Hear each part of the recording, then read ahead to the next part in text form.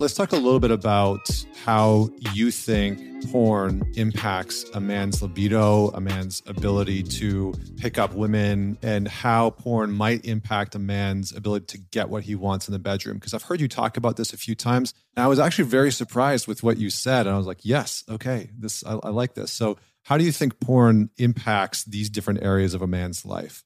Yeah, it definitely screws with the guy's libido. It screws with his reward circuitry in his brain. And I do get I get a bit of flack from previous co-stars and people who are in my industry now. Like, what are you doing? For saying this stuff.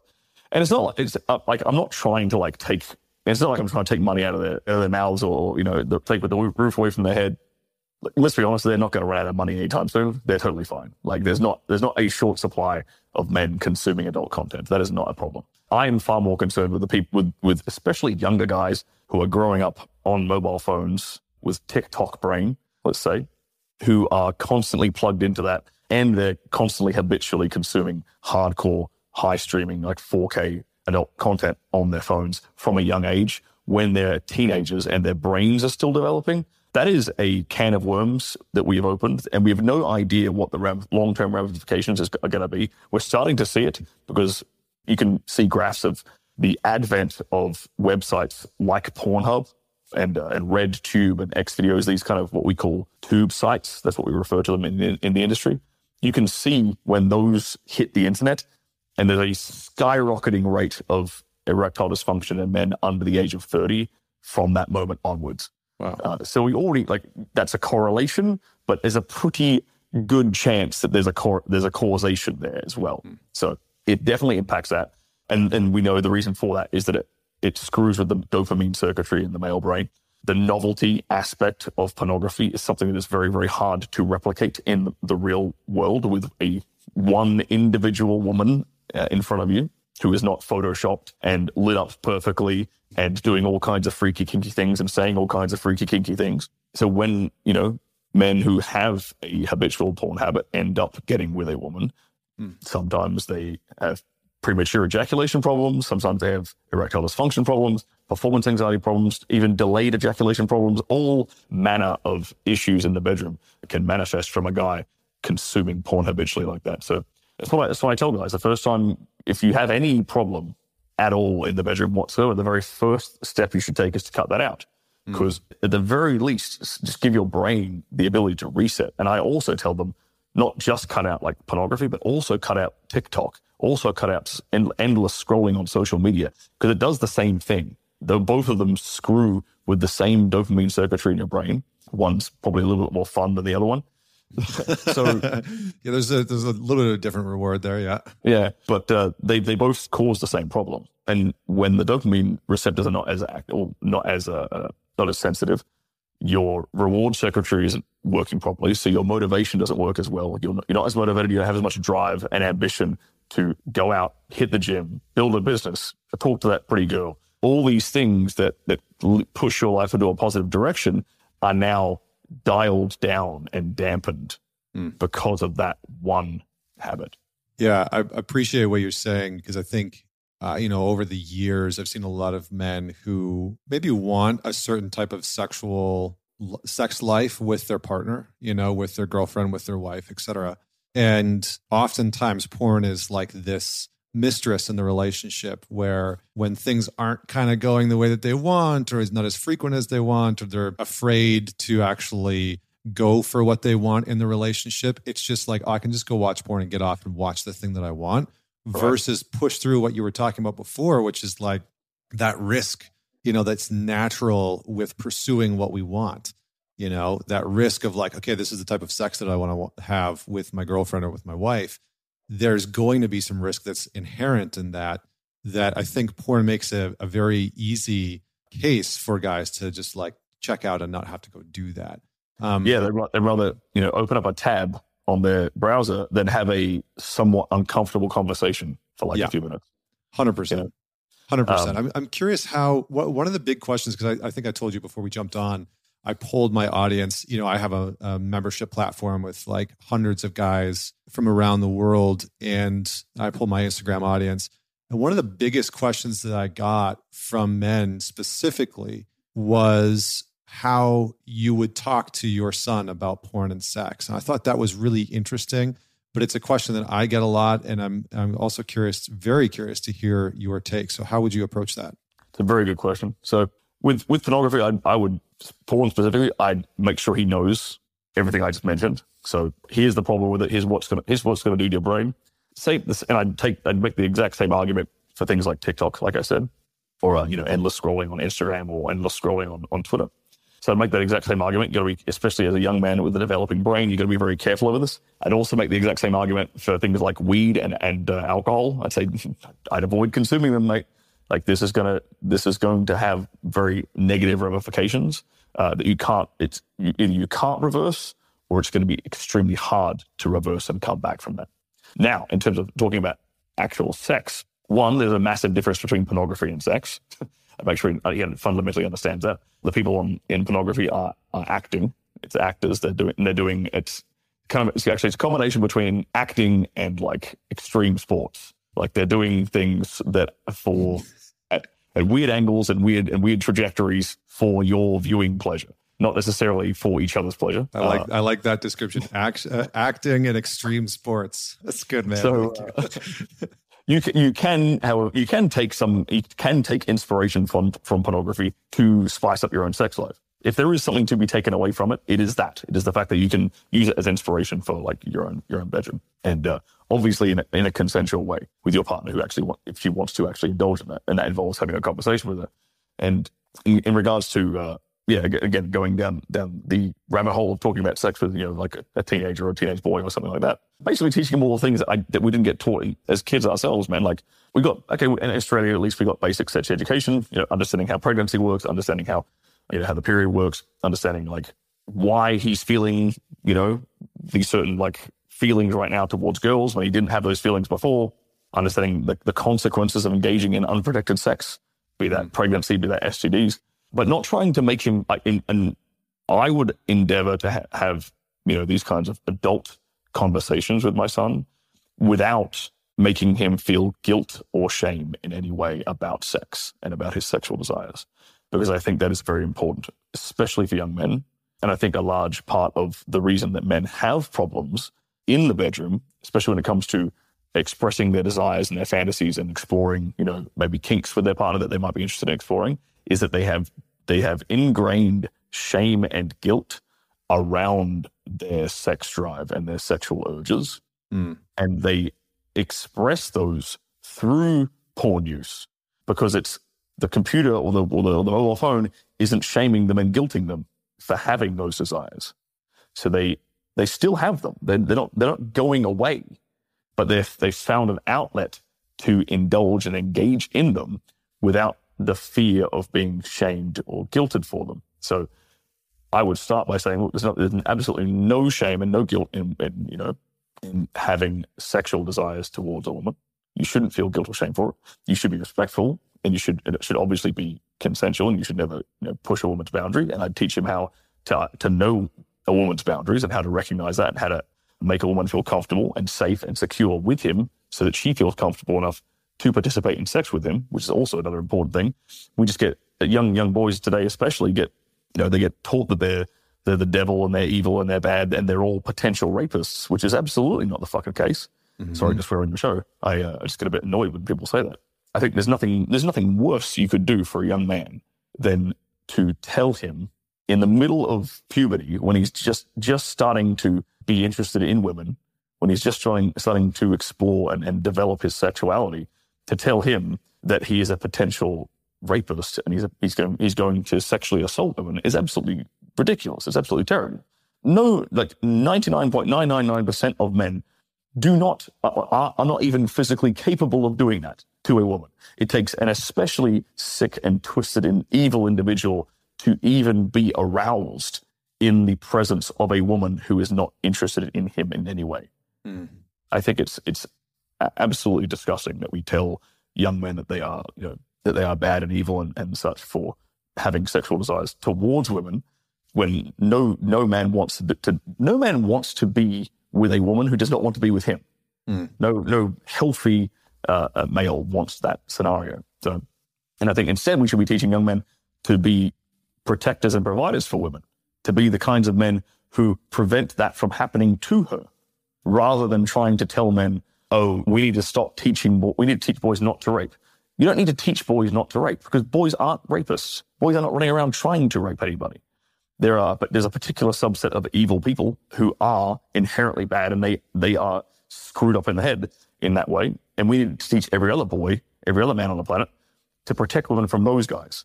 That's what we need to be doing. So there's a crash course in my curriculum for my future son on sex and porn. The data says something that is entirely different than the narrative. And the discussion, what's really interesting, the discussion around failing young men has flipped in 2 years. And that is, in 2 years ago, if you were in any way advocating for men, it was seen as a zero-sum game, and that meant you were anti-women. If you were talking about struggling young men and we need to be focused on helping young men, that was seen as misogynist. Just from the get-go, it was like, boss, you've had a 400-year head start. How come your hair's on fire now when women have been, essentially abused and had real disadvantages over the last, several thousand years? And so the conversation that we're having now, even some feminists are recognizing, who wants more emotionally and economically viable men? Women. And there's something going on here. And I think the data reveals the following, and that is no cohort in America has fallen further faster in the last 40 years than young men. It used to be 40-60 women to men in college. Now it's flipped at 60-40, and it's even worse than that because men drop out at greater rates. Over the next 5 years, there's going to be 2 women who graduate from college for every 1 man. Wow. And you think, well, okay, fine. Women are finally getting their due. And you could say, well, when it was disproportionate towards women, we were there for women. We had affirmative action for women. We had affirmative action for people of color. And by the way, that was the right thing to do. But now that it's flipped, you can walk through NYU and everywhere there are flyers, women in consulting, angels of banking, all these female support groups, Go Girl, it's just everywhere. There's nothing for young men. And if you think about some of the knock-on effects, the unintended consequences, I'm a progressive, but there's a general feeling in progressive politics that you don't want to acknowledge the difference between men and women, because if you were to acknowledge a difference in the genders, you're somehow, again, discriminating against people who are non-binary or transgender, and that's not true at all. But there is, and studies show this, there is a difference from a very young age between people born as males and people born as females. Our prefrontal cortex doesn't mature as early. So an 18-year-old, 2 18-year-olds applying to college, the woman is effectively competing against a 16-year-old woman when she competes against an 18-year-old man. The executive function, the on-off, gas and brake, is just much more immature for men. And you've seen the stats, 4 times more likely to kill themselves, 3 times more likely to be addicted, 12 times more likely to be incarcerated. More single women now own homes than men, which I think reflects a lot of progress. But the unintended consequence here, and there's all sorts of knock-on effects, is that women, and we don't like to say this, are typically drawn to men who are, what I say, taller than them. So physically taller. 50% of women say they're not attracted or wouldn't date someone shorter than them. It's probably more like 80% because I think in a survey, women probably don't acknowledge it or take that number down because it sounds weird to say I wouldn't be interested in a man shorter than me. But also women mate socioeconomically horizontally and up, men horizontally and down. And 3/4 of women say economic viability is very important in selection of a mate. It's only 1 in 4 for men. And here's the issue. Every year, women are getting taller and men are getting shorter. And so there's just fewer and fewer men who are viewed as economically viable, emotionally viable as mates. And so we're seeing mating rates going down. We're seeing what I call mating inequality, and that is technology tends to consolidate a market. Amazon consolidated retail, social media consolidated, social, Google consolidated search or information gathering. Dating apps consolidate mating in the sense that women have a much finer filter. And because they have access to millions of people online, they can implement those filters. And 80% of the women are interested in the same 10% of men. So if you're a reasonable looking guy, that's not even number one, but you went to MIT and you're working at Google and your Rolex accidentally slips in your profile picture, you're going to get a massive number of swipe rights. If you're kind of 50 to 90th percentile, you do okay. The bottom half of men are literally shut out of the market. I mean, shut out. No, 0 swipes. And it creates this downward spiral of confirmation that the market, specifically women, aren't interested in them. And the problem is now that you have more than 50% of young people and like 2/3 of men living at home, they become low self-esteem. And where it gets really ugly is they start blaming others. Specifically, they start blaming women. They become more prone to misogynistic content. They become more prone to nationalistic content, blaming other people, whether it's immigrants for taking the jobs or women, whatever it might be. And they start buying into this notion that somehow it's women's fault and they need to take on this aggressive complexion around society and women. And I think that's really, really ugly. And the thing I hate about some of these quote unquote, I use air quotes, advocates for men on TikTok is the first 80% is great. Take responsibility for your life. Get really strong physically. Have a propensity towards action. And then it comes off the rails. They start talking about women as property and putting her in her place and crazy like metrics around what it means to be a man is like some sort of dominance or power over women. And it's just like, Jesus, how did this get so ugly so fast? And so I think whenever you start talking about an advocacy for men, correctly, progressives and women, their spidey sense goes off like, okay, is this just repackaged violence against women? So in the last 2 years, the conversation has become much more productive. It's like, okay, let's acknowledge the data here. Men are really struggling. The reason I got interested in it is I relate to it. I was kind of going nowhere as a young man. It was upsetting. I was lost. So I relate to young men. I have 2 young boys. I can see the difference between them and their female classmates. It's like my boy's 15. He's literally a dope.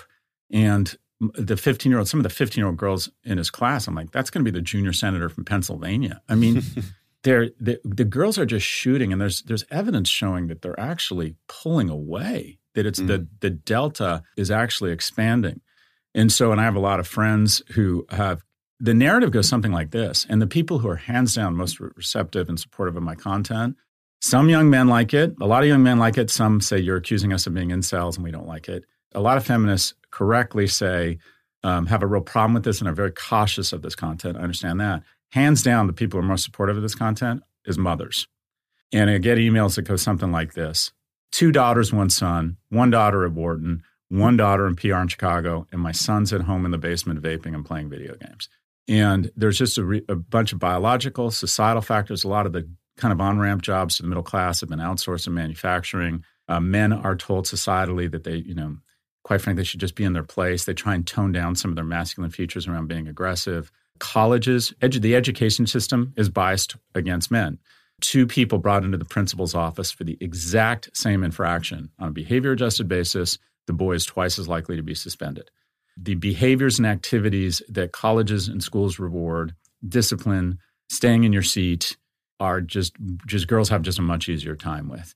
So good for them. They when we leveled the educational playing field and maybe even tilted it towards women, they have just blown by men. Mm-hmm. But now we need to look at, okay, if we want to have a society where people form the elemental foundations of a society, and that's relationships, if we want men who are economically viable, if we want to have kids and not go into population decline, what can we do to level up men, just as we have attempted to level up other groups that are struggling? But the fact that we're even having this dialogue without me waiting for, I'm not exaggerating, hundreds of tweets of hate and anger and accusations of misogyny now means the dialogue has expanded dramatically. And now I see my job as we have to come up with a different definition of masculinity than the definition that is coming from some of these quote unquote male advocates, because there is a level of control and even like thinly veiled packaged violence and dominance and control over women that is just wrong. And I think we need a different, if you will, a different vision of masculinity. And I'll provide a definition and then stop talking. But I think masculinity, it's a man-made construct or a person, it's a societal construct, femininity and masculinity. We can have it be whatever we want it to be. But masculinity is, a set of behaviors that are usually associated with people born as men. But I like to think that it's acquiring the skills and strengths such that you can protect for and advocate for others. That means early on, you got to work on yourself. You got to be strong. You got to get certification. You got to be mentally fit. You got to work really hard and try and establish skills such that you can get economic security. You can be emotionally and mentally strong. And the whole point, the whole shooting match is such that you can protect others. You can provide for your family. You can provide for yourself. And then at some point in your life, you can start advocating for and protecting others. That is true masculinity. That's what people in the military, that's what cops do, that's what firemen do, and by the way, it's not just the domain of men. A lot of women demonstrate wonderful masculine attributes. It's getting up at fucking 6 a.m. and going to work and doing shitty work such that you can protect your family economically. There's a lot. It's being physically strong, being mentally strong. But for God's sakes, it's never using your masculinity to in any way oppress people or to be some sort of predator for women physically or sexually, or not have the same level of respect and admiration for women. So I think we need some traditionally, masculine figures to start advocating a new form of masculine, and also to say that it's okay to be masculine. It's okay to want to have sex. It's okay to take risks. It's okay to be sexually aggressive. It's okay to go up to a strange woman who you're attracted to and try and initiate a conversation. And if you don't know the difference between being aggressive and harassing someone, you got bigger problems. That's okay. That's okay. It's okay to ask someone out, even if the thing that came off the rails for me was that Gillette ad, and Richard Reeves talks about this a few years ago in the midst of the Me Too movement, where a guy sees a hot woman and he jumps up to go talk to her, and then his friend kind of gets away and says, "Hey, bro, that's not cool. Don't do that." It's like, that's where we are? We're not supposed to initiate contact with strange women? And I have found that a lot of women would actually appreciate respectful overtures of interest from men. And if they're not interested, you'll figure it out very fast. And guess what? You're both going to be fine. It is not a traumatizing event. And so I think there are male behaviors that we have to say to men, this is okay. This is okay. It's okay to embrace your masculinity. But we have a situation where professionally, biologically, societally, educationally, men are really struggling. And then the last fact, and I promise I will stop here, is that Pew did a study that 1 in 3 men under the age of 30 haven't had sex in the last year. And people hear the word sex and their brain fires. I think of sex as a key step to an intimate relationship, and relationships are the basis of happiness in a productive society. And a huge cohort of men are not establishing the skills to have relationships. It confirms this insecurity they have, and they just go down a rabbit hole. And by the time they're 30, they haven't developed skills. Young men need guardrails. They need a girlfriend, a friend, a boss, parents to tell them, no, you got to put on a clean shirt. My first girlfriend was like, okay, if you want to get high every night, you're not going to have sex with me. I'm not interested in a guy who smokes pot every night, right? My mom told me in implicit and explicit ways, you've got to get your shit together because you got to take care of me. My friends were like, okay, boss, you need young men. I had my boss at work at Morgan Stanley used to take me to a conference room after meeting and go, you can't say that shit. Shut the fuck up. You don't have to talk. If you don't have anything productive to say, don't say anything. I needed that. Young men need that. And so many young men are detaching from so many relationships. They have no guardrails. God, that was a rant. No, that was great, man. I mean, I was trying to track. I was like, oh my God, there's so many pieces that I want to touch on and talk about. But, I think that's true. I was kind of getting a chuckle because you're talking about these guardrails. And I remember when my wife and I first met and first started dating several years ago, I was living in an apartment that was like your classic bachelor pad and it's not for a lack of money. I was sleeping on an air mattress. All of my books were stacked up beside my couch that was acting as my coffee table. And all of my socks had holes in them, which some of them still do. But, when we started dating, she was like, what is going on? And I was living in Vancouver. She was living in Manhattan. Here's this very successful, one of the top marriage and family therapists in Manhattan, dating this guy. And she shows up into my apartment. She looks around and she's like, what is going on in here? And I was like, I just haven't prioritized it. And she's like, well, I don't know if I necessarily want to come back here unless you have like a fucking bookshelf, and a real 100%. Mattress on a bed frame. And I was like, oh, okay, yeah, I guess I should probably do that. So I think it's those types of things that, whether it's from other women, other men, that I think are very important.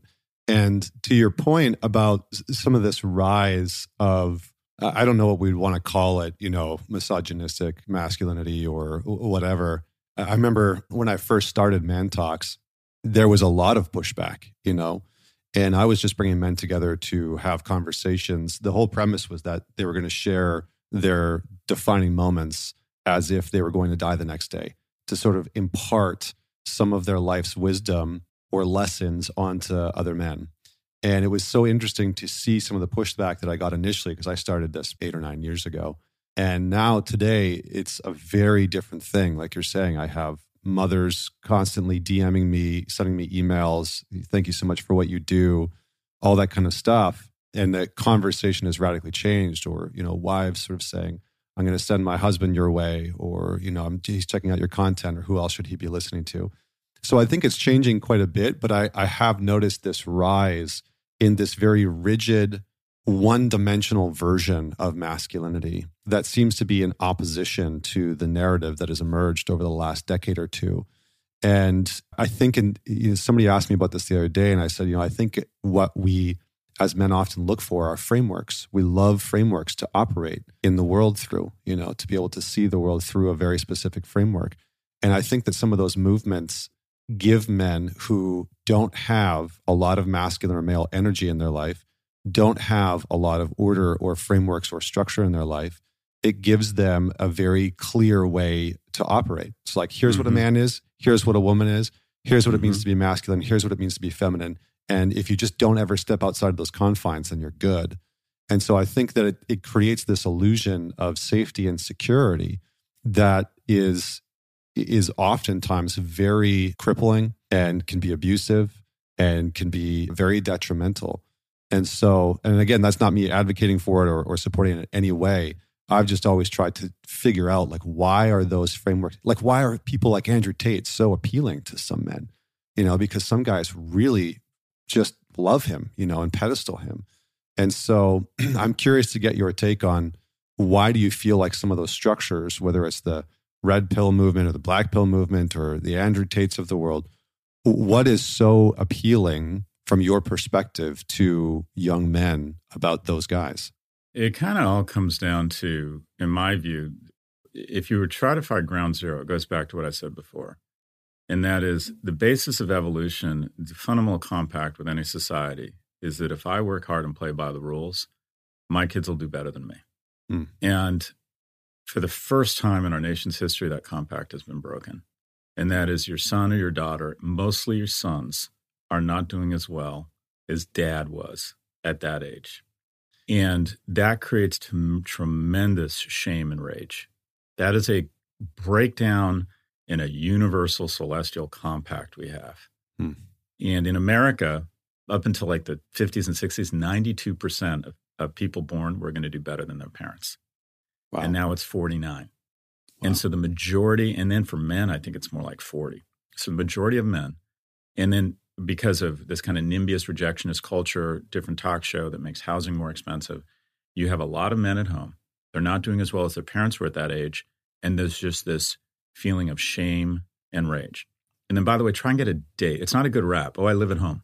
That's not a good rap. So you get confirmation from dating apps, and you have constant reminders from your roommates, i.e. mom and dad, that you're failing. And so what do? Do you go into a hole and say, it's my fault, and turn on yourself? And some do that. But a lot say, I want answers. They're very prone. If you look at the darkest moments in history, they all have one thing in common. They have an economic cohort of young men who are failing economically and want answers. And the easiest answer is, it's not your fault. It's not your fault. You're being unfairly persecuted because of this group that's taking your jobs, or this group that's coordinating against you, or women, whatever it might be, or the woke movement, whatever it is. It's not your fault. So they're very open to that. In addition, I think the content you're talking about, a lot of it's really good. A lot of it's very productive. I see some videos from Jordan Peterson and Andrew Tate. And by the way, I shouldn't conflate the two, because I think Jordan actually has a healthier set of messages, and I think he calls on more science. But the majority of Andrew Tate's videos, I would say, are actually pretty productive. It leads to a dark, ugly place and a certain mentality around, I own women. And if I'm a real man, I'm going to put a woman in her place. And she doesn't ever go out without me. I mean, all this bullshit, right? So the men are looking for answers, and they're very prone to nationalistic content. Once a man comes off the rails economically and emotionally and doesn't have a viable partner to kind of keep him in check, weird things. He's more likely not to believe in climate change. Mm-hmm. He's a lot more likely to have a gun. He's just more likely to embrace nationalistic content. In some, he becomes a shitty citizen. And if you look at the most violent, unstable societies in the world, they all have the same thing in common. They have a disproportionate number of young, broke, and alone men. And men become violent. I mean, think about mass shooters in the U.S. We know who they are before we know who they are. Mm-hmm. They're young men who haven't attached to school, haven't attached to relationships, haven't attached to work. And that's not to say that every young man who's an introvert is a danger. I'm not saying that. I just don't think you can ignore that the most violent, dangerous societies in the world just have too many of this one individual. And also we have seen population rate decline. We're seeing less household formation. So I think when you're a guy and you feel this rage and this shame, you're looking for excuses that it isn't your fault. And you're looking for someone who offers you the answer and gives you a channel for your rage and says, it's not your fault, do these things, it's this person's fault. And you become very susceptible. I mean, this is Trump. Trump came into a group of people who had been overlooked and who were like, I've played by the rules, I've worked my ass off, and my life just isn't very good. And this is the guy who comes in, this is not your fault. It's immigrants coming over the border and taking your jobs. You know, all this stuff, this blame game that happens. And I think men are especially susceptible to that message. On that note, and then I'm going to segue into relationships. I think it was Christopher Hitchens who said, choose your regrets. I don't know if you're familiar with him. He was a very prominent atheist figure back in like the 90s and early 2000s. No, I'm surprised that I'm not. What's his name? Christopher Hitchens. I will have to pick up and look at for the people that are out there. I feel like our modern time could use the hitch slap right now, but he was he was a very interesting intellectual. But one of the things that he said was choose your regrets, like live your life in a way where you actually are trying to make decisions because you're always going to regret something, right? Yes. There's always going to be some kind of regret when you're choosing between people that you want to date or partners or jobs or career opportunities or 100%. Travel. It's like, the options are sort of endless in many ways. And so you choose the life, the path that you want to walk, where you are not only choosing the direction you want to go, but you're choosing the regrets that you're willing to live with. And that framework has always stuck with me, because I've thought a lot about that, and we don't need to go into that. So I want to just switch into relationships. Talk to me a little bit just on this note of death. Most people are going to watch their partner struggle or grieve the loss of somebody. And I'm curious about your take on how we support our partner through the deepest, hardest of times, through the grief of losing a parent or a friend, through the depression that hits, through the lostness. Like, what does it look like to just be a lighthouse for our partner when they're lost? Yeah, it's interesting. I had a boyfriend years ago whose father died when we were together. And then, my ex-husband was not there for me through the death of my mom. So, and I think it's not just the death, it's the diagnosis, right? Like, as soon as you hear that someone you love has a bad diagnosis, right? A cancer diagnosis that will likely kill them, you start to grieve that very moment. So death actually really begins in that moment. And the way that you support someone is just by being really present with them, really tender with them, really compassionate. And to get over whatever bullshit discomfort you have about talking about hard shit, get over it. And just be there and say, if you want to talk, I'm here for you. If you want me to distract you, I'll distract you. But don't make it about you. Don't make it about you. And that's really important. I think that's for when your spouse or loved one is going through something traumatic, like the death of a loved one. I have an episode on how to help a partner who's depressed. It's difficult because often, and we don't talk about this enough, but often people if you're in a relationship with someone who's depressed, I have to remind that person to take care of themselves. And so that's number one. And also to encourage them to try to understand why their partner is depressed. Because people will experience a depression for many different reasons. And sometimes, a lot of times, it has to do with a person not having anything to look forward to in life, feeling like they don't have any passion in their life, purpose in their life, meaning in their life. So I think that when you can know what's really ailing your partner, you can support them better. So I think knowing why, I think taking care of yourself is very important. And yeah, I mean, to go back to what happens when when your spouse or your partner's parent is dying, I'm not suggesting you ignore your life. Life must go on, but you got to really do your best. If you're uncomfortable talking about it or whatever, it's triggering you, like, get over it.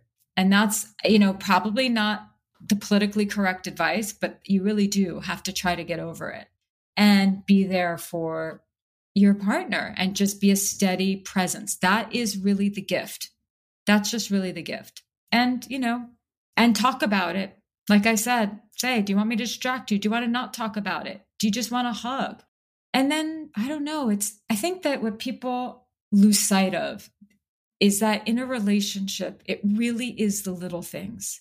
It's the little things that matter the most. It's the little things that destroy a relationship, and it's the little things that make a relationship. So regardless of what your partner is going through or not, if you see that they're having just even a bad day, just like, I don't know, fixing that, making some tea for them or giving them a random hug. If you are attuned to your partner, if you are attuned to their energy, you will notice when there's an energy shift, and you don't have to always try to get them to talk about their energy shift. You just give them something that every human being wants, which is to be safe and touched and held and to be nurtured. And I think that, communication is not just what we say with our words. There's tons of nonverbal communication. And the more that you are attuned to your partner and what they need in a moment when they're down, and you just do the little things here and there, that's what matters. I agree entirely. And I wanted to say, when you said get over it, I feel like more people just need to hear that. Like sometimes just like, get over yourself, like get over your shit, get over the stuff that like, just put it to the side for a moment.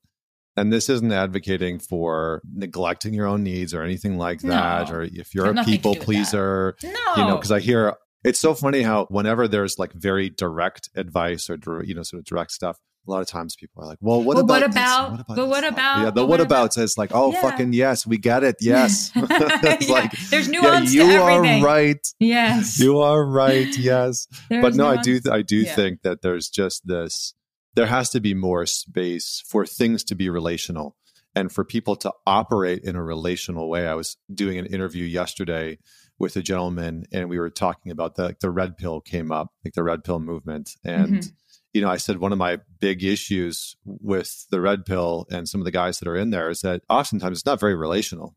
It's actually not about you being in relationship with somebody. It's about you having some type of control or dominance or superiority to make the relationship function. And that's problematic. That's problematic. And anyway, that's a side tangent. Tell me a little bit about how you think in terms of how we as people choose partners. Like what goes into that? Because so often, I get questions. I'm sure you get the questions from people of like, well, why did I choose this person? Or I'm in this relationship. And I remember getting a question just the other day. I did a Q&A and somebody said, my partner and I have been together for 6 years. Both of us know that this isn't the right relationship, but we can't leave each other. And it's like, okay, well, clearly you chose each other for a reason. So what do you think goes into how we choose partners, why we choose them? And then I think we should talk about like, why do we actually choose the wrong people? Yeah. If there is such a thing. Well, first, it's so interesting. You said that couple that says we've been together for 6 years and we know it's not right, but we can't leave each other. I'd be so curious to know why they think it's not right. Because a lot of people will say, well, it's not right. Well, maybe it is right. Maybe you just need to maybe you just don't have the proper help to make it better. But anyway, that was just a thought. So we choose people often until we are like become very aware from our subconscious, from our unconscious. You know, it's sometimes we will choose partners who remind our unconscious of a struggle from childhood, perhaps with a parent. And so our unconscious thinks this person, the unconscious recognizes that this person will present the exact same problem to them that they had in childhood. And our subconscious is saying, this will be an opportunity to work it out. So I do think that there is, there's this theory that the unconscious mind is always looking to sort of resolve issues from our childhood. And we do that in our adult romantic relationships. And that's when we marry our dad, or we marry our mom, or we partner with our mom or our dad. And, sometimes those relationships are absolutely doomed, and sometimes they're not, with the right help. And if there's other things that are right about it, and you've got two people who are willing to really kind of work through it, you can work through it. Sometimes, we choose partners also based on our conditioning from Hollywood and from literature. The young girl, for example, who has an idea of what her Prince Charming or her Princess Charming looks like, and that's been sort of imprinted in her brain since she was a child. And so she meets someone who is familiar in that way, who has on the surface some of the qualities. Maybe it's how they look. Maybe it's certain other things that reminds them of the archetype that they had always imagined and fantasized themselves being with. Then, we choose partners based on, and this is also childhood stuff, it's like our need to fix and to heal. And you'll see, men choose partners based on needing to feel like the hero, and that they can choose a partner who has a really big problem and they can rescue them. And women do it too. They fall for people who have a really big problem, so I can be the reason why this person changes. And that's because true emotional intimacy demands that there isn't someone better than the other. But when you get into these dynamics where you're rescuing someone, healing them, therapizing them, being the hero, being the inspiration for their change, all sort of part of the same iteration, you are essentially better than them. That's what you're saying. It's like, I am the guru, you are the victim, and I am going to be the reason I'm going to bring light into your life. I'm going to awaken you. And that feeds the ego. And it also makes it so that there isn't any true emotional intimacy, because as long as that dynamic is happening, you're not equals, so to speak, for lack of a better word, from a state of consciousness perspective.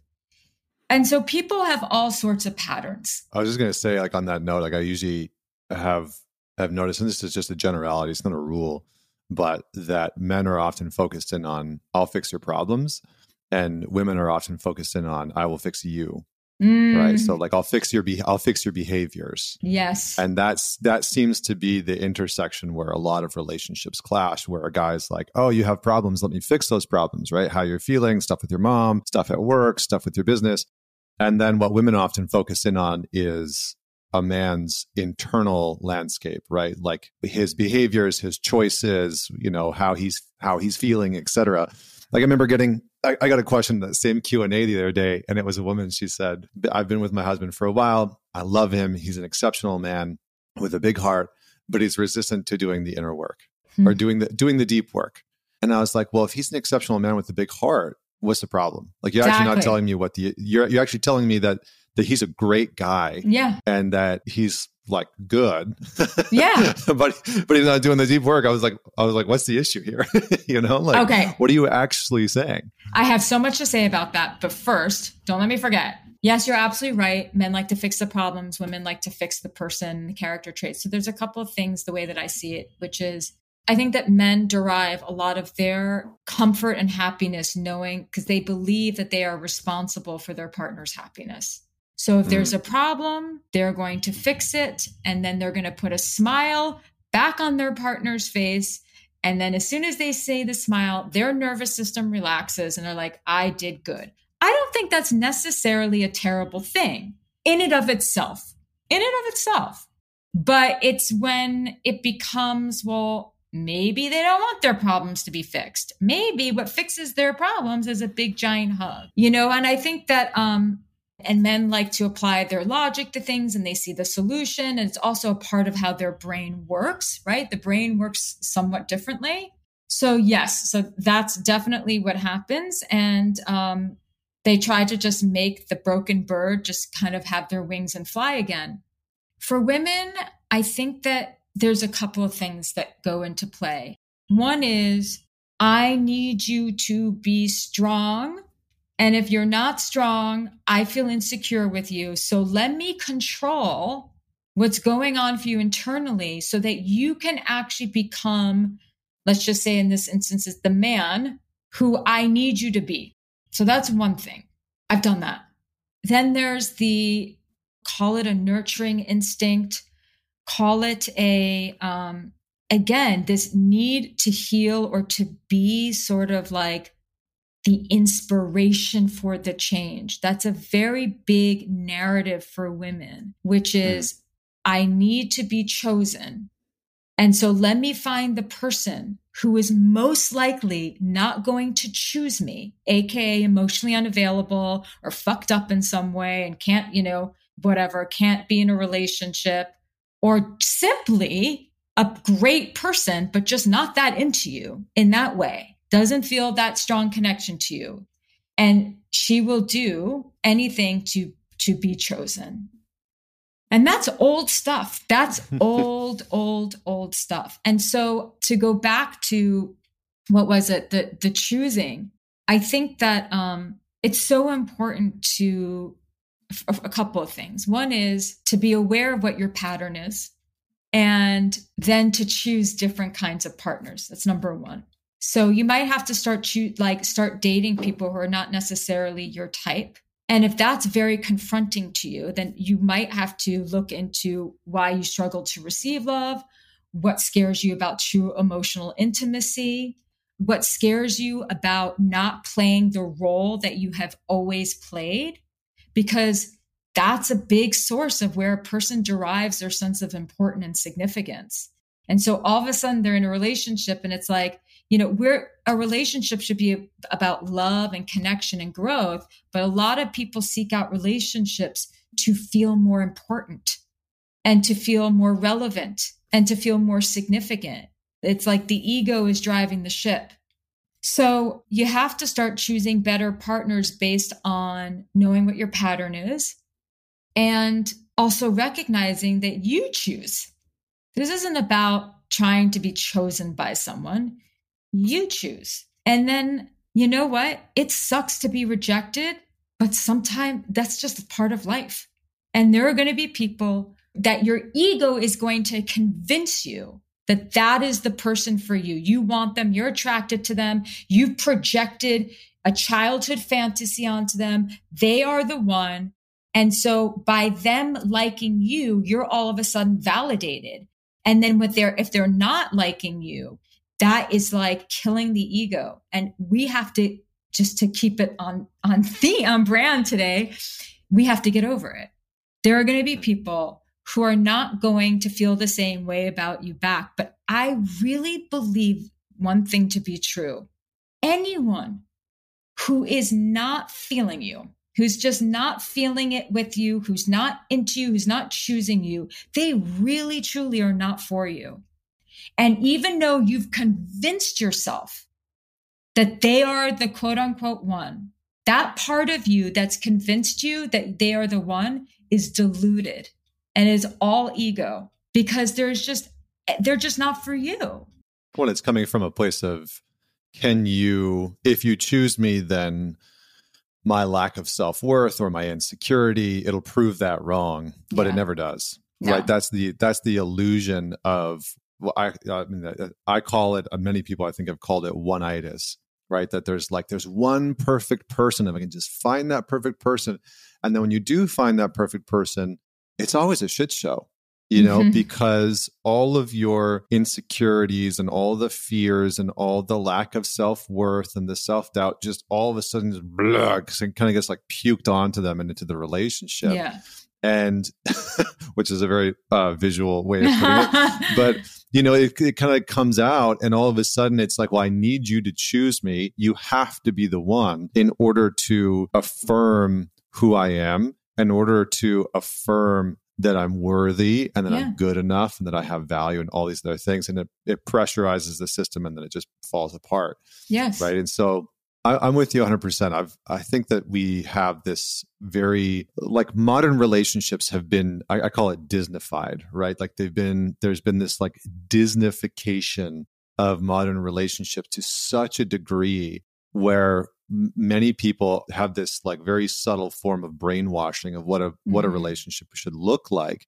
And then when a real relationship comes along and is actually there, it's like missing out on this sort of whimsical, you know, quality that's been sold in Disney, where you drop a shoe and somebody picks it up and like all this other nonsense. Yes, right? exactly. So, but real relationships are gritty sometimes, and they're raw and they're real as fuck, and they are going to bring the parts of yourself that you least like to the forefront, and the other person. You know, it's like, I think this is why I really liked Carl Jung's work, is that he says something along the lines of a woman will always bring out the parts of a man that he least knows. A woman will always evoke a man's shadow.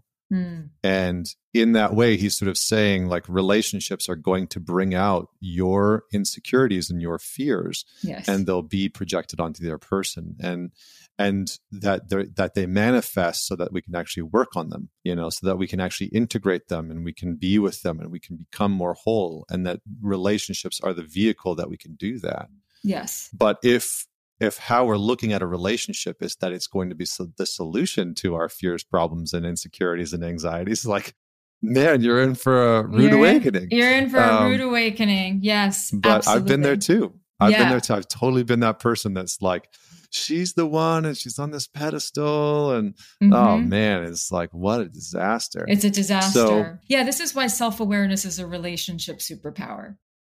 I'm going to mostly pull us towards men, but you broaden it out to just people in general wherever necessary. Do you feel like there's a correlation between this disconnection with our bodies and our physical forms and the sedentary life and the escalation in anxiety that seems to be so prevalent within our culture? I think there's 1,000% yes. For your listeners who don't know, I spent 20 years in higher ed. I'm a nerd as a researcher and a professor and as a dean of students. I'm just a dork of nerds, nerd of nerds, as my friends call me. And I think a lot of it started there with the specialization. And you go to one building for mental health, and you go to literally another building for physical health, and you go to another campus for medical health, and you go to another campus for theological health, and so I think, and then you go to the campus center for human interaction, right? And so we've created all these artificial bifurcations that aren't real. And I 1,000,000% agree with what you just said. We've told a generation of person that good mental and emotional health is getting all the thoughts in the right order, and sit and talk and sit and talk and sit and talk and sit and talk. And if you can't sit and talk, dope up. And there's a place for sitting and talking. Absolutely. And there's a place for what a exquisite sliver of history we live in, where there's such powerful medications for certain things. Both those are great, but man, it doesn't get at the root, which is we've designed a civilization that our bodies are not designed to live in. We've created a civilization that our bodies aren't designed to live in. And so we're mad at our bodies for being anxious, and we're mad at our bodies for being worried and frustrated. And that's just madness. It's like getting mad at the smoke alarm in your house for going off. You want it there. And if we look back at our bodies, like not being frustrated with them about all the anxiety and all the worry and all the depression, instead of saying, what is our body trying to tell us in this moment right now? That we have created chaos, and we're not designed for it. And we need to solve for the root problems here. Yeah, I think that's a great way to put it. And it's interesting, the smoke alarm analogy. It's like, now I got to chuckle out of that, because I feel like my smoke alarms just go off, you know, like when I'm cooking steak, and in not once where there's an actual fire, but yet I know that having them there is imperative, you know, like having them there is so important. And it seems like that's a good analogy for what happens in our body, in the sense that oftentimes the alarms are going off in our body for reasons that we don't even know about, or, that don't even make sense to us. So let's just go into... Let's follow that analogy all the way down. I have and there's just reams of data on this too. I am a sensitive guy, and not in a pejorative way, but my smoke alarm, if you will, my anxiety alarms are very, very sensitive. They go off when the hot water's too hot, right? And there's steam in the house, and there it goes off when you're cooking eggs in the morning. My wife, the house has to be caving in on itself, and she's like, we should probably get out of here, right? So her calibration's different. The work both of us have to do on either side of that barbell is not to go up and pull the batteries out and just or smash it with a hammer and say, whew, you can't make any more noise. I have to know, hey, your alarms go off quicker than others. So what do I have to do upriver, whether that's exercise, whether that's moving my body, whether that's making sure I got a group of men I'm regularly in touch with, whatever that happens to be, so that I can clearly hear those alarms. And when you're cooking steak, you just know, that's the steak. You don't instantly go, fire everybody out, because right? And my wife has to know, I don't tend to feel that until maybe the tipping point has already passed. And so I need to be extra alert for when those things might start chirping at me, right? And so I think all of us, the work is figuring out what our alarms do and what they don't do, and then making our adjustments on our individual lives upstream. So for you, anxiety, I'm going to give you a two-pronged question. One is just, can you, because there's a lot of talk about anxiety nowadays, and I'd like to just sort of get your individual take on how would you define anxiety? What is it? And then secondly, what are some of in your experience in working with people, what are some of the biggest quote unquote causes that are feeding into people's anxiousness? So anxiety, just cut and dry, is simply an alarm that your body sets off. Generally speaking, now you could have some brain lesions and epilepsy and things like that, but on the whole, your brain is sounding an alarm that's telling you that you're not safe, or that it has identified a scenario, a situation, or an environment that you're not safe. It can also set off when it finds you that you're alone. Like, we are wired in to be in a tribe, and 250 years ago, if you'd found yourselves on the northern New York plains in the woods and your tribe had left you, you were probably going to die. You're going to die of exposure. You're going to get eaten by something. You're going to run out of water. So our bodies will sound every alarm we have when it notifies it that we were identified as alone. And our alarms will ring when we lose autonomy or freedom in our life, when somebody else is deciding what we do. And we think instantly of that just jerk boss, right? Or that guy that just, you're going to be here and answer my emails within 15 minutes. We think of that. Some deeper levels that we don't think about is, if you owe somebody money, if Toyota Motor Company is telling you what you're going to do tomorrow, or your mortgage company is going to tell you what you do tomorrow, your body would be failing you if it let you sleep deeply. It would be failing you if it let you focus on sex and reproduction. It would be failing you if it did anything other than screamed at you to say, hey, if you say one wrong thing at work or put one wrong thing on Twitter and you get fired, you lose your home, you lose your car, you lose your food, and your family goes. And so if you can literally lay the U.S., both collective and individual debt loads, and it maps right on top of the trend line for anxiety and depression in this country. And that's just something we don't think about, right? And it's just become so unintentional. Of course you go get a car loan. Of course you go take out a 30-year mortgage. But your brain is designed to keep you safe. It doesn't care about how good a deal you got.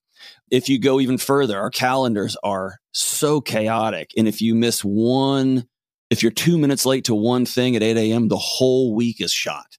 Our little league coaches are telling us, our son's little league coaches are telling us what we're going to do for the next 7 years of Saturdays and Sundays, and where thousands of dollars go. Somebody else is running our life in so many different areas. And when your body knows you are not driving your own car, you're in the backseat of your own life, it will sound the alarms for you. So really, I like Wendy Suzuki. She's a professor up there at NYU. She calls anxiety friend, right? She says it's good. I don't, if it's my friend, I've been doubled over. So if it's a friend, it's not like a person I want to hang out with a lot. But if I reframe anxiety as when I start feeling anxious or burned out or worry And by the way, there's a clinical anxiety. I think I just got kind of done with that. It's become a colloquialism in our culture and it just refers to any sort of discomfort. But dude, when I feel anxious, if I can just stop for just a second and be curious, like what's my body trying to tell me? Oh, me and my wife need to sit down right now. Or my kids don't want to be in the same room as me. What's happening in my life? Man, now you're talking about anxiety's a pretty good indicator on your dashboard. And that's it, man. That's it. I don't want to over dramatize it. That's what it is. No, that's perfect. I think as you were talking about the debt and overlaying that on anxieties and depression, I mean, I think this calendar year was the first year that the United States citizens' credit card debt topped $1 trillion, right? So Americans now have over $1 trillion in credit card debt. And I mean, listen, I get it. Like I remember being in debt where my credit card was just maxed out and they just kept raising the limit on it. And it was just maxed out and maxed out and maxed out. And I always had sort of like $250 to $500 little tiny breathing room, right? It's kind of like just sipping air, like you're in water and the room's filling up and you're just kind of sipping air from the top of the room. It's like living like that is very stress inducing and anxiety inducing. I'm curious to get your take on, with the cultural shifts that we've seen, the societal shifts that we've seen over the last few decades, do you think that men and women have different avenues that cause them anxiety? Like, do you think that men have different things that are causing them to be anxious in their life? Yeah, I mean, I think it's all going to distill down to some sort of identification of a lack of safety, but I think that's going to manifest differently, right? Mm-hmm. My wife has notoriously, we go into some place and I start chit-chatting with somebody and she'll grab my arm and say, we need to go right now. And when we were first together, I'd be like, come on, we're having fun. That guy's just being loud. 100% of the time she said, we need to go. It ended up being an issue. Something popped up. And so now after being with her for a quarter of a century, when she says, hey, we need to go, I smile and I grab my stuff and I say, hey guys, I'll see y'all later. And we leave. And I don't even need an explanation anymore. It's right. So she has an innate sense that, hey, there's something about to set off. I think in men, there is an innate, where is our tribe and shame? We're not enough. And when our body begins to feel like we're not enough, we're going to be on the outside of this thing. We either have to band together with a group of people, which currently in this ecosystem is who we all hate together, not what we're all constructively doing together, but who are we all against? Which is such a navel gazing way to burn your own house to the ground. And you start looking for not ways you can go solve problems, but people you can point at. And it feels like you're doing a thing with a tribe, but it is just a nasty, gnarly cut rate substitute for actual shoulder to shoulder. We're solving this thing. We're going to get food. We are going to build, right? It's much easier to burn to the ground. And I think that's the difference. I mean, you've seen that for generations in the Middle East, right? Instead of seeing a tall tower and saying, hey, I can build that too. It's, you see a tall tower and you're not going to have a taller tower than me. Let's knock it down. And I think we are on a bullet train towards that cultural attitude kind of rolling over on us too. I call it Titanic syndrome. Remember when you may be too young, when the movie Titanic came out? I don't care who you are. It was the most extraordinary spectacle ever. I cried. I cried twice when I saw it in the theater. One of those times I went by myself, Connor. That's how manly I am to admit that out loud. And everyone I went with, the toughest, biggest, like everybody was like caught up in that spectacle. And then once it became such a spectacle, everyone's like, oh, that movie sucks. And it became the most important thing to tear it down. Right. And does it hold up over time? I mean, not great, but it was what it was. And we just are so uncomfortable with saying something's good. But yes, I think ultimately men and women, their bodies can detect different sorts of threats and depending on where they happen to be. But I do think it's asking yourself, what's my body trying to get my attention? Yeah, it seems like the cultural war that seems to be happening. I mean, one, it's so easy to get caught up in because there's something almost intoxicating about the row that happens online and on social media. And it's so easy to have your nervous system be hijacked. Like I've been saying on my show for a while, like the people who are the most successful in the next like 10 to 20 years are going to be people who are able to regulate their nervous system underneath duress, when there's stress and duress online and offline, because so many people have become so easily hijacked by the narratives of social media and getting into culture wars and getting into political wars. And yeah, I mean, it's almost like it gives us this illusion that we're a part of something. I like the way you said that, which I think ties into one of the things that I was going to bring up, which is that it seems like on average, this isn't like the rule across the board, but on average, I would say that men are just generally lonelier than women. And one of the things that you were indicating is that loneliness is a pretty solid predictor of anxiousness. And so I would just love for you to... I would go as far to say it's causal. And as a science nerd, you got to be careful anytime you say this equals that. I'm 100% confident in the causality. If your body identifies that you're alone. And by the way, so we've got these phones. I can text my wife 1,000 times today. I love you. I'm so grateful for you. And what I'm doing is I'm giving her data. I'm giving her zeros and ones. And you've heard the statement, and it's any number of statistics. I've tried to track the actual study done. I can't find it, but 70 to 90% of communication is nonverbal. We just suck that out. And I tell her I love her, and then I walk in that day. I don't need to tell you I love you. I've told you 100 times today. I go get my drink. I sit down on the couch. I throw my feet up. I turn the TV on, and her body says not safe. Her body says that guy's avoiding us. She misses the eye crinkles and the embrace and the seeing my shoulders drop and exhale because my home is warm and I can't wait to see her. And I've missed her all day doing stupid spreadsheets at work, whatever the thing is.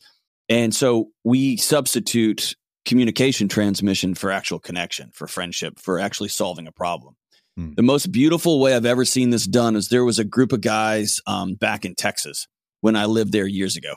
And here's what they did. Once a month, they all got together on Saturdays. And here was the rule. You had to bring your kids and you had to bring something to eat or something to drink, right? So there's always just pizza and beer and cereal. I mean, it was just nonsense. But they would at 2:00, whoever was left, everybody put their name in a hat and draw it. And then 30 days later, you sent out whatever you wanted done. And a whole herd of people would show up to your house and like electrical work. We need to change the bumper out. I need someone to paint the bathroom. I need 4 guys to move 6 yards of sand over here. And over the course of about a year, everybody learned how to kind of do a little bit of electric work.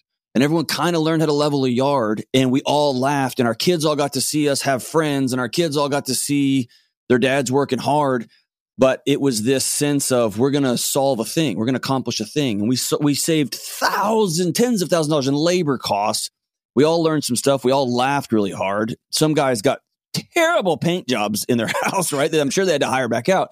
But it was this sense of we're going to stand shoulder to shoulder for something. And that's to take care of it. So that's just one example of, man, I think if men, and I even heard this recently that, and I'm still letting it roll around, that over the last 25 to 50 years, the male obsession with sex and what kind of sex and how like increasingly erotic and alive we have to is a proxy for a lack of connectivity in our day-to-day lives. You take men over thousands and thousands of years, millions of years who dug holes together and went hunting together. All that's off the table. And now I sit in a cube next to somebody with my headphones on.